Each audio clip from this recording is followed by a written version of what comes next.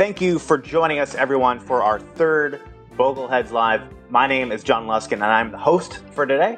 My co-host for today is Rick Ferri, for who Bogleheads needs no introduction. Rick publishes and speaks on investing and is the host of the Bogleheads on Investing podcast. Today, we'll be discussing fund selection, with Rick having written the book on index funds entitled All About Index Funds. For today, I'll be switching between asking Rick questions that I got beforehand across the various online Bogleheads communities and getting questions from our live audience here today. But before that, let's start by talking about the Bogleheads, a community of investors who believe in keeping it simple, following a small number of tried and true principles. You can learn more at the John C. Bogle Center for Financial Literacy at boglecenter.net. And after 3 long years, the Bogleheads Conference is back. Mark your calendar for October 12th through 14th. More details will be announced soon. And mark your calendars for future episodes of Bogleheads Live.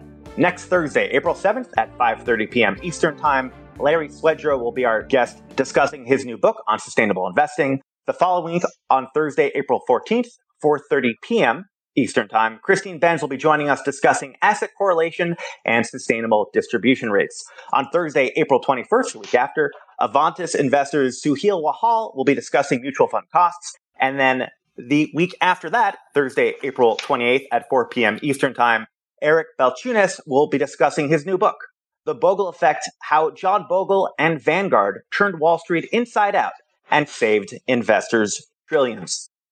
Before we get started on today's show, a disclaimer. This is for informational and entertainment purposes only and should not be relied upon as a basis for investment, tax, or other financial planning decisions. Also, this session is being recorded, with an edited version later being available for download on Bogleheads. Now, let's start our Q&A with Rick Ferri on fund selection. For my first question, from username Go Straight Forward on Twitter, asks, what do you look for in a fund? Well, that's a good place to start, since this is a index fund selection or a fund selection talk. Thank you, John, for doing this. This is my last week, and then I'm done, and other people will come on, and that's great. We just continue to expand this. But today we're talking about individual fund selection. Last week we talked about asset allocation, and that was recorded, so you could listen to that. Okay, how do I do it? Well, I'm a big index fund believer. So, and I converted to index funds back almost 25 years ago. And back then, there were just not a lot of index funds available. I think there were 2 ETFs that were available, and maybe there was 20 different other index funds on the market, and that was it. But what do I look for? Well, I first start with the index. You have to first understand what's in the index. How is the index created?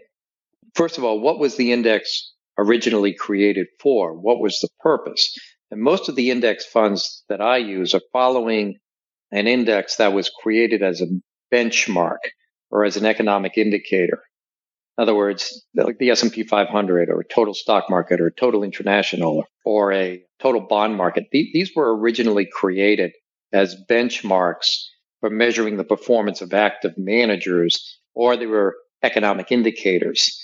They only became the basis for investment later on, and they became index funds later on, but that wasn't the original reason for creating these.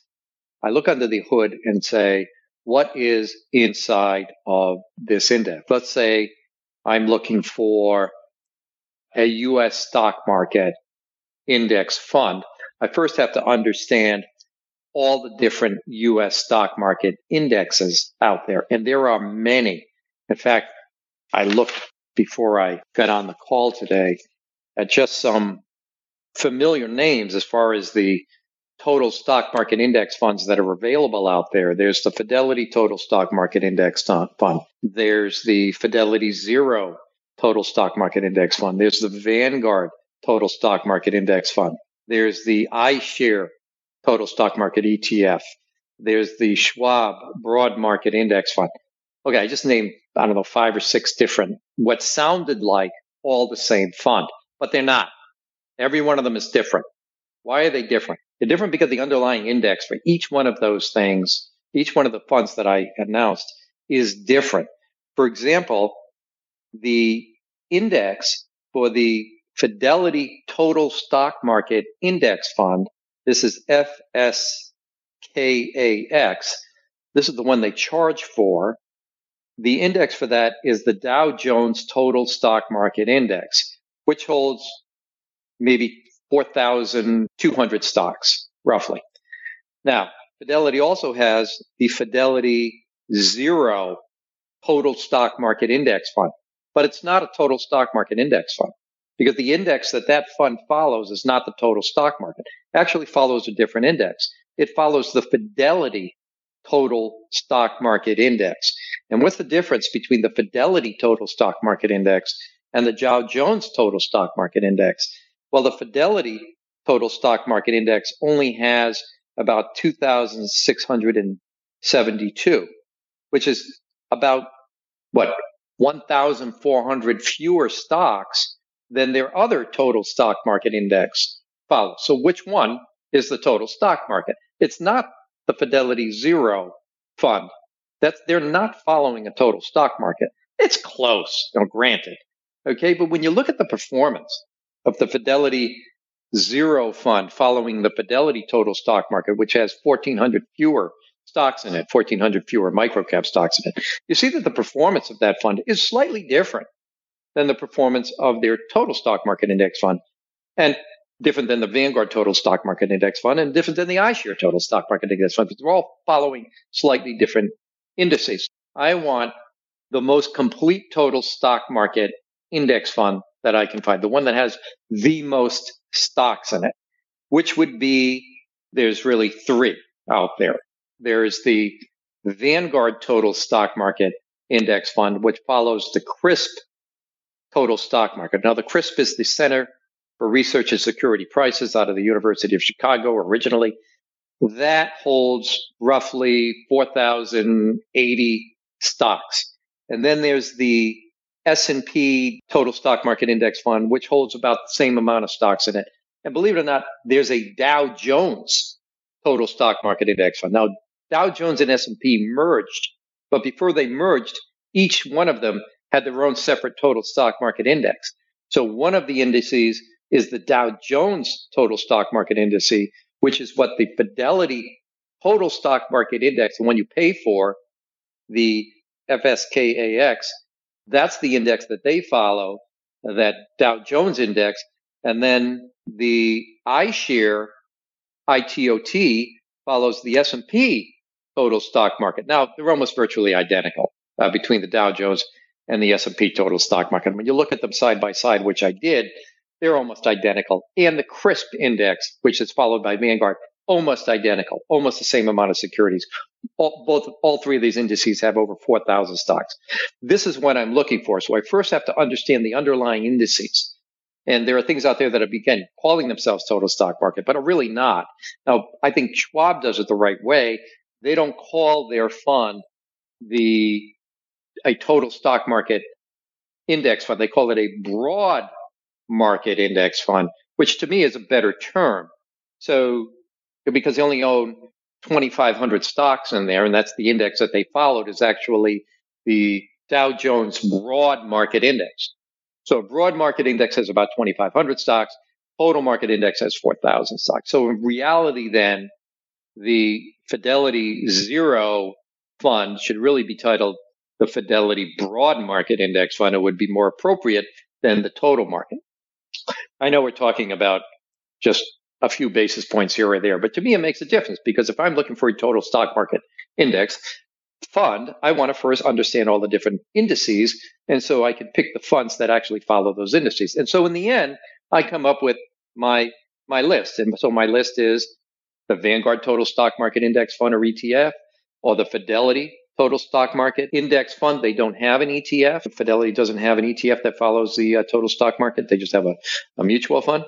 And then there's the iShare Total Stock, ITOT, which is an ETF. So you've got two mutual funds and you've got two ETFs because Vanguard has it both ways, mutual fund and ETF. So this, again, just if you look at my All About Index Fund book, this is the sort of the study that I did. And I did it for every single indice, the U.S. stock market, the international stock market, the bond market, to understand the underlying indices first, and then go find those funds, if they're available, that follow the indice that is the broadest. And so the next step then, after I decided on the index, is the availability. What's out there? So this is the fund, this is the index I want. What's out there? What funds or ETFs are available that follow that index? And then who is the fund sponsor? Is it a big company like a Fidelity or a Vanguard or a Schwab or somebody? I'd rather have a big company name, as State Street or so that have billions of dollars in the fund, so that there's liquidity, because that's the next step. I want to see a larger fund, and I wouldn't invest in any fund that has less than $100 million in it. But generally, I want to see some liquidity in the fund itself. And then what's the fee? What's the underlying fee of the fund? There are some that are so close, like the Fidelity fund is 0.15 basis points. The Vanguard fund is 0.03 basis points. The IoT, the iShare is 0.03. Okay, those are all within a 1.5 basis points. So this is okay, But if one of them was 30 basis points, there was a State Street fund out there that's 30 basis points, calling itself a broad market index. I wouldn't go there. So the fee is important. And then whether it's a fund or it's an ETF is important as well, because in a taxable portfolio, I would want to use ETFs. If I'm going to use a mutual fund in a taxable portfolio, there could be a distribution from that mutual fund at the end of the year, and I have to pay taxes on that, or the clients would have to pay taxes on that. So I would rather choose an ETF for a taxable account. Doesn't make any difference in a tax deferred account, tax advantage account, tax free account, but it does make a difference in a taxable account. So this is the methodology, the framework that I used for the All About Index Fund book back 20 years ago when I originally wrote the book. And then I updated it 15 years ago. I haven't updated it since, but nothing's changed. This is how I go about selecting the funds that I'm going to use or recommend for the clients' portfolios.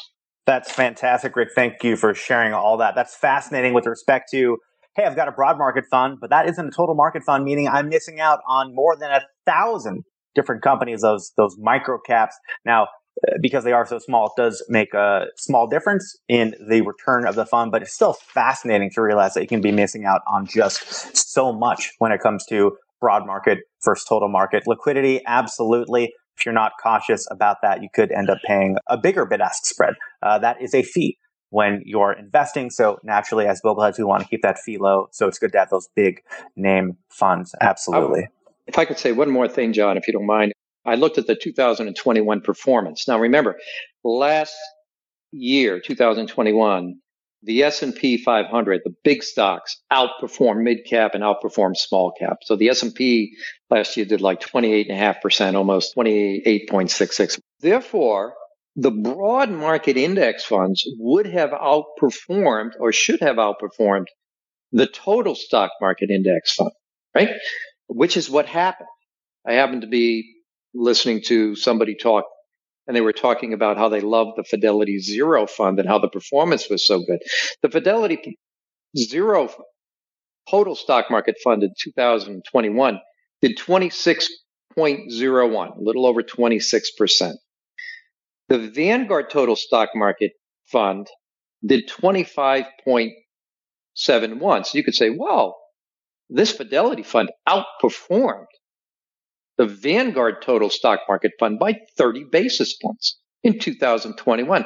And if you thought it was the same index, you would say these people at Fidelity are rocket scientists. I mean, look at how much value they're adding. But that's not what happened. What happened was the Fidelity Zero Fund follows a different index.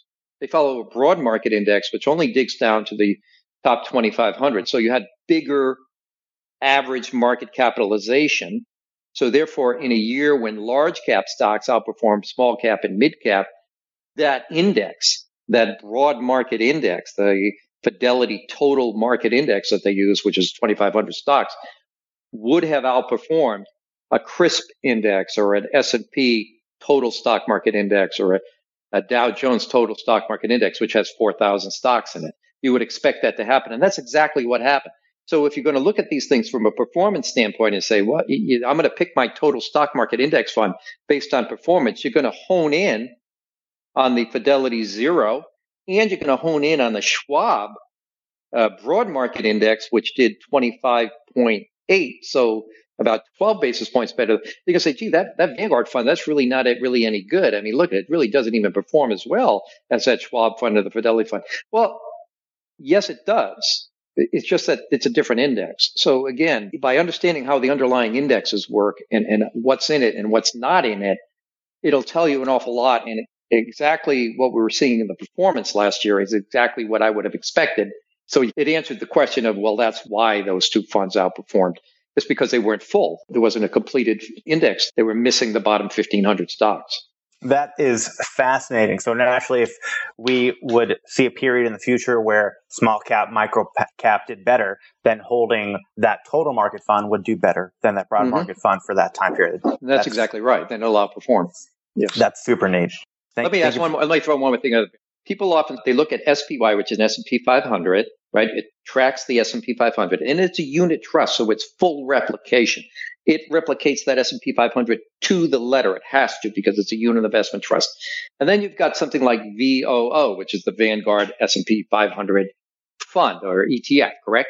And you look at it and you go, oh, last year, SPY underperformed VOO. You know, SPY is not a very good fund. It underperformed the Vanguard S&P 500. Well, why did it do that? Well, now you have to understand how the structure of a unit investment trust works versus the structure of an ETF. In a unit investment trust, SPY, the dividends do not get reinvested. The dividends go into a separate escrow account, and they're held there until the end of the quarter, and then they're distributed out. In a mutual fund, as soon as the stocks pay the dividends, or in an ETF, when the stocks pay the dividends, they automatically get reinvested. So in a bull market, like you had last year, where the S&P 500 went up 26%, automatically reinvesting dividends is going to cause the mutual fund or the ETF that has that structure to outperform SPY. And in a down market, SPY will outperform VOO because the cash from the dividends are going into an escrow account and it's not getting reinvested. So again, understanding how the structure of the fund works is also important. Gosh, that's so fascinating. Those little things that if you're not a super investing nerd, it wouldn't have even occurred to you to consider. Yeah. That's so well, when neat. You're looking at performance, in other words, a lot of people look at it and go, oh, this one's better than that one. But it usually isn't when it comes to indexing. It has to do with the index. It has to do with the structure. It has to do with the fee. Gosh, that's so interesting. Thank you for sharing that, Rick. Let's turn it over to an audience question. I see David has requested to be a speaker, so I'm going to add him as a speaker, and he'll be able to ask his question about fund selection. I just want to say first, thanks for taking my call. And Rick, I've followed your work over the years. I truly appreciate the work you've done and your commitment to this field. So my question is basically, I've struggled over the years communicating the idea of indexing versus passive investing, right? And I'd love to hear your thoughts on this, but let me just frame how I think of it. And if I'm going down the wrong path, just let me know. But I go back to the kind of the textbook definition of the market portfolio. That was, I think, first communicated by William Sharp. You want to try to efficiently replicate the market portfolio, right? And my observation over the years is that's been problematic via index funds, right? I mean, S&P was not really a true market portfolio. Then you got like the extended market, you bolted those together, you got a market portfolio, then you got the total market portfolio, and now you have global portfolios, right? So if you really believe in like the original idea of trying to efficiently, cost effectively replicate a market portfolio, right? Would you argue that the vast majority, and I think you hinted at this in your opening, would you not argue that the vast majority of index funds are not really passive investment vehicles? And like, for example, this whole idea of personal indexing or factor investing, it's really quite potentially dangerous to the individual investor because they may believe they're getting so-called passive investing via indexes, but it's not really, in essence, what the theory, efficient markets, et cetera. I mean, I'm not saying that that's all necessarily correct, but they may not be getting what they really think they're getting. And over a multiple decade period, this can have a vast potential impact on performance. So that's kind of what I would love to hear your thoughts on if I've made myself clear. Thank you. No, you have. Thank you for that. Indexing has gone from evolution to pollution, right? Spindexing, I call it, special purpose indexing. Look, indexing became so popular that all of a sudden everybody realized money was going to flow into the indexing world. And so everything that used to be active then became an index. In fact, my friend Rob Arnott from Research Affiliates called what he was doing over there, which was active management, quantitative active management, up until the time he came up with the phrase fundamental indexing, right? Very clever marketing. And it was quantitative. I mean, they're just doing value factor type and selection and factor weighting of their portfolios, but it was a very clever name. And then, beta is the market. So let's call it smart beta, right? These are all meant to infer that what we're doing is a better form of indexing. Jack Bogle struggled with this in his last few years, and he wanted everybody to start calling it traditional indexing. He tried to coin that phrase. There's all that other stuff, which I call spindexing. And then there's traditional indexing, which is what I talked about earlier on this call. And you have to differentiate the two. And it's difficult when you're talking with investors who don't understand, because they hear the marketing spin, that's why I call it spindexing, about all this other stuff. And they think that that's a better mousetrap. I mean, Rob Arnott had people going. I mean, they really did for a while. And then, of course, value stocks fell off a cliff, and that was the end of that. But I mean, he really had people going for a while. That what he was doing was indexing when it had really nothing to do with indexing. Yes, it was a mechanical way of doing things.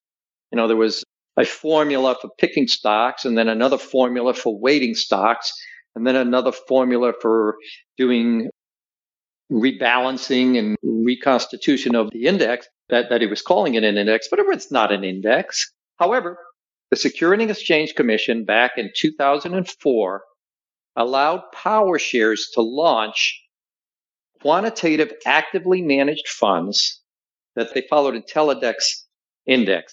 They were the first PowerShares funds, and they followed these things called IntelliDex indexes, which Bruce Bonds from PowerShares helped create along with the American Stock Exchange. They asked the SEC if they could launch ETFs based on these IntelliDex index, and could they call it indexing, and could they call it passive?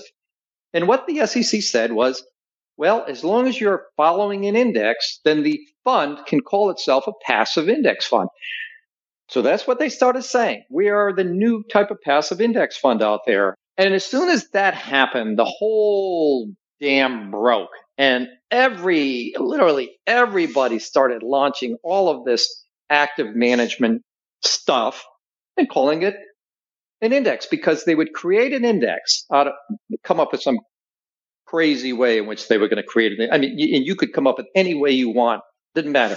The SEC would say, as long as you had a systematic way of choosing stocks and a systematic way of weighting those stocks in a portfolio, and it was written out in some sort of a formula, if you will, that this is the way you would do it to create the index, then you could call whatever it is. It could be, we're going to create an index of CEOs that are less than 5'8" and are left-handed and live west of the Mississippi index. It didn't make any difference what it was. It was an index. And then we're going to weight it by their shoe size. Didn't make any difference. This was now an index. And if you then launched an ETF or a mutual fund against that index to benchmark that index, then you were a passive index fund. It was terrible. I mean, it was horrible. And it's difficult. But this is what we have to battle against, every day.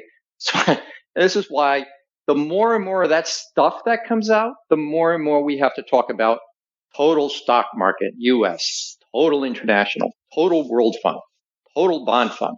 We have to talk about being basic, a few good basic funds over and over. The truth has to be repeated over and over again because lies are constantly being told.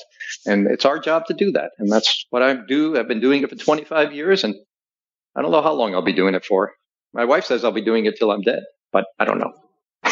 Maybe beyond the grave, like Jeff Fogle. That's great. Thank you, Rick, so much. That is a great segue into a related question that we got from Sycamore, a user on the Bogleheads forum, who writes, some people speak on Bogleheads about what is tilting and am I doing it right? So, Rick, how does one evaluate factor funds? Okay, that's a good question. So let's say that you've done your total stock market, you've done your total international. You got the idea that I just want to be as broad as I possibly can, as low cost. I want to represent the U.S. market, the international market, the world market. And this is what I want to represent in the equity of my portfolio. But then I also want to have some icing on the cake. Let's call the total market the cake. And I want to have a little icing on that cake. I want to do things where I might actually get a better rate of return than that. And I've studied my Fama French three-factor model, and I've learned that value stocks tend to outperform growth stocks, or they had outperformed growth stocks over the long term. Small cap stocks had outperformed large cap stocks over the long term. Profitable stocks did outperform over the long term. And so you start getting into the weeds of all of the different ways of which you could do value investing. I mean, there's an infinite number. They call it the factor zoo, an infinite number of ways of which you could do value, momentum, quality investing. Let's say that you might use price to book, or in the case of Fama French, it was book to market. It was just sort of the inverse of that. That's how they did their value screens. But there's price to earnings, price to cash flow, price to revenue. There's return on equity, enterprise value. I mean, there's a zillion different ways. And then there's multi-factor type ways of figuring out how you're going to do value. And when you look at all these things, they all have kind of the same flavor to them, but they all act a little bit differently. And then you've got size, large cap, mid cap, small cap. Well, where are your cuts? Let's say you're S&P. Where does S&P make their cut on size between the S&P, say 500 large cap, S&P mid cap, S&P small cap? What about, call it Morningstar? Morningstar has their cuts between large cap, mid cap, small cap. Then you've got other index providers, Wilshire, MSCI. Where do you make their cuts? State Street, where do they make their cuts between large cap, mid cap, small cap? Well, from the size perspective, everybody sort of makes their cuts almost kind of in the same place. So Russell small cap is going to perform pretty much like S&P, Dow Jones type small cap, CRSP type small cap. I mean, they're all going to kind of outperform. They're going to all kind of perform, I should say, fairly similar. Mid cap the same way. So the cuts that all these index providers make for size are fairly, close. But when it comes to value, it's all over the place. I mean, value is in the eyes of the beholder.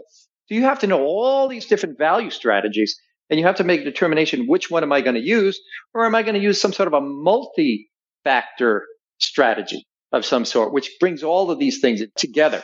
That's number one. This is complexity, right? This is way beyond total stock market now. This is getting really into the weeds of what I call complexity.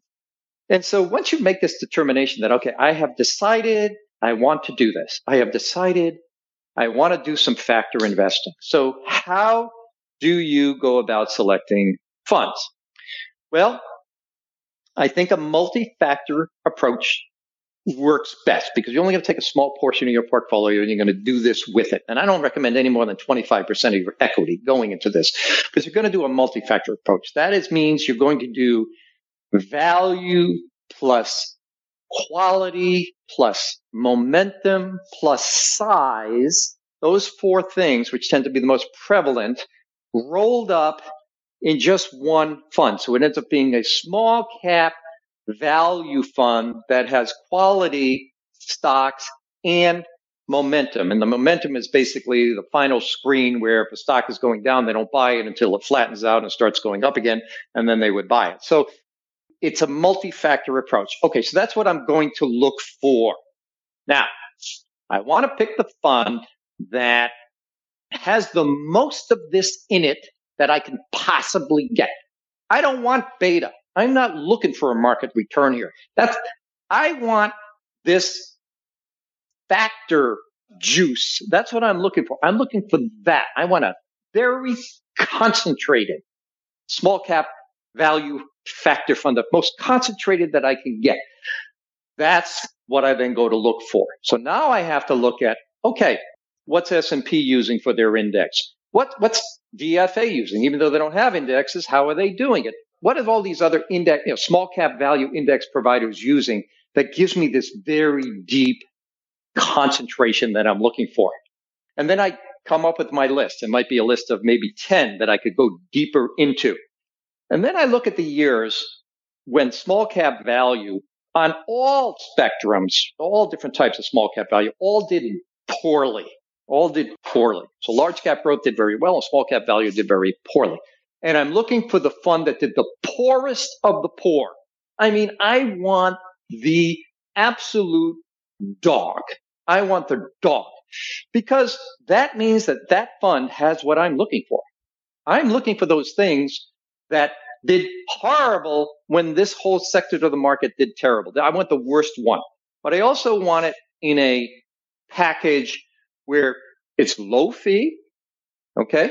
In other words, I don't want to be paying, 100 basis points for this or 75 basis points, but it's got to be less than 50 and better off if it's less than, say, 30. So it's got to be low fee. I want it in an ETF because I don't want to get capital gain distributions if I'm going to do this in a taxable account.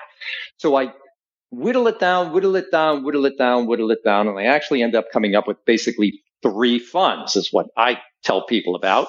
There is the first one, the oldest one, is the Invesco S&P 600 Pure Value. And I'm not going to get into how the index is created and all that, but it's a very pure, concentrated small cap value fund.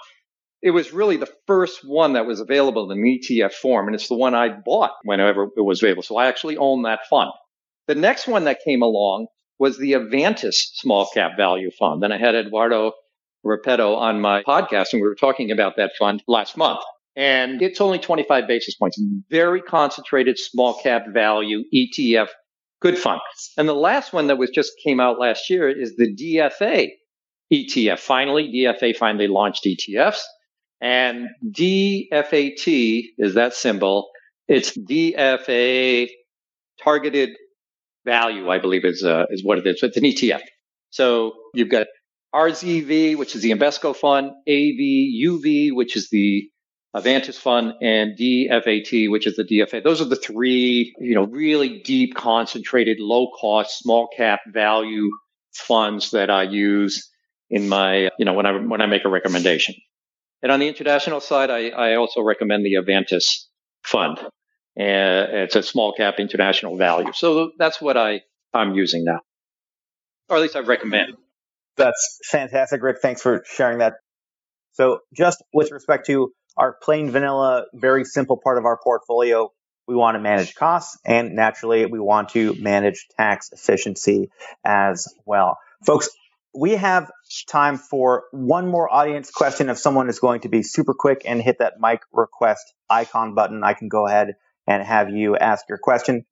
John, thanks for hosting this space. Rick, really appreciate your insight here. The question that I have is, do you have research on, if any, of the best times to be invested in an index and the best times to be invested in, say, a more active approach? Are there times across the market where active investing is actually advantageous for a short period or in a window, and then you can roll back into a passive index model? Would love to hear your thoughts on that. Thanks. Well, I've never been able to do that, but I appreciate what you're saying. I've thought about it for many years. Is there an opportunity to go active and then come back and go passive? And here's what it ends up being. Active managers are messy. Indexes are pure. And what do I mean by that? This is something called the Dunn's Law. And maybe the Bogleheads who are listening on this will know who I'm talking about. A fellow by the name of Steve Dunn came up with this, I want to say 20 years ago. And what he realized is that active managers don't stay in their style box. They don't. They drift. So when you're looking at a place where active managers may have outperformed the indices, you'll find them in the style box, the Morningstar style box, growth, value, large, small. You'll find them in the style box that did the worst. It did the worst. So let's say small cap value did very poor. Okay. Large cap growth did very well. Small cap value did very poor.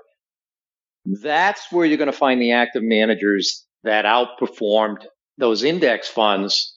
And why is that?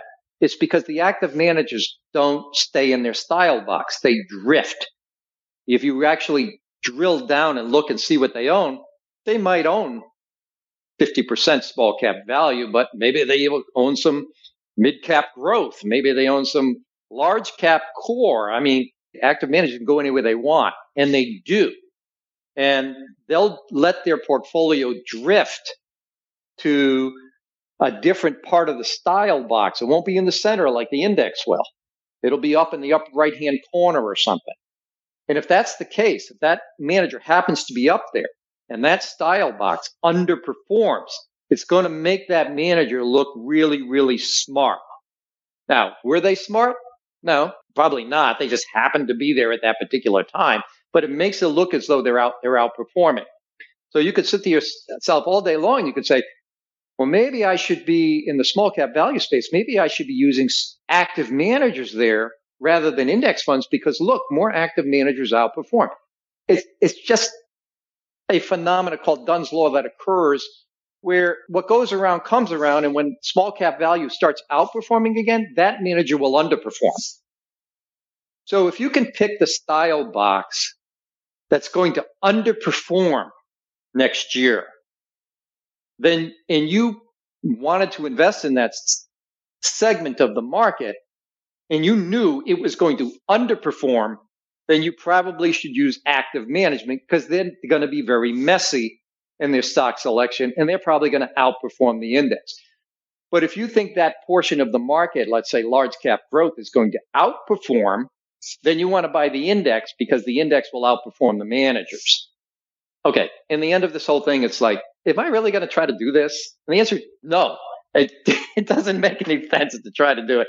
But just buy the market and don't be messing with it. It's a good question, though. I mean, we've all who have been around thought about this for a while. And back when I was in college, I was getting my master's degree in the 1990s. I wrote a paper on this very topic of trying to pick active managers in certain segments that I thought were going to outperform it. And it didn't work because when the market came my direction and that part of the market that I was trying to find these active managers in, when that part of the market actually outperformed, all the managers that I picked underperformed because they were very messy in their selection. Anyway, I hope that helps. Rick, that's fantastic. Thanks so much for sharing that. One thing that I hear as a pitch for active management is, active management does better during down markets. But the reason is, to the exact point you just made, that's because of style drift. It's an apples to oranges comparison. Well, folks, that is all the time that we have for today. Rick, thank you for joining us. Thank you. Once again, pleasure to have you. And thank you for everyone else who joined us today for Bogleheads Live. Our next Bogleheads Live will be on Thursday, April 1st, 5:30 p.m. Eastern Time. We'll be discussing sustainable investing with Larry Swedroe. The week after that, we'll be discussing asset correlation and sustainable distribution rates with Christine Benz of Morningstar. Between now and then, you can submit your questions on sustainable investing for Larry and other questions for Christine on the Bogleheads forum at bogleheads.org and on Bogleheads Reddit. Until then, you can access that very Bogleheads forum, the Bogleheads Wiki, Bogleheads Reddit, Bogleheads Facebook, Bogleheads Twitter, Bogleheads YouTube channel, my personal favorite, Bogleheads local chapters, virtual chapters, international chapters, and conferences and books. The John C. Bogle Center for Financial Literacy is a 501c3 nonprofit organization. At boglecenter.net, your tax-deductible contributions are greatly appreciated. Thank you again, everyone, for showing up today. I look forward to seeing you all again next Thursday, April 1st at 5:30 p.m. Eastern Time, where we'll have Larry Swedroe discussing his new book on sustainable investing. Until then, Have a great week.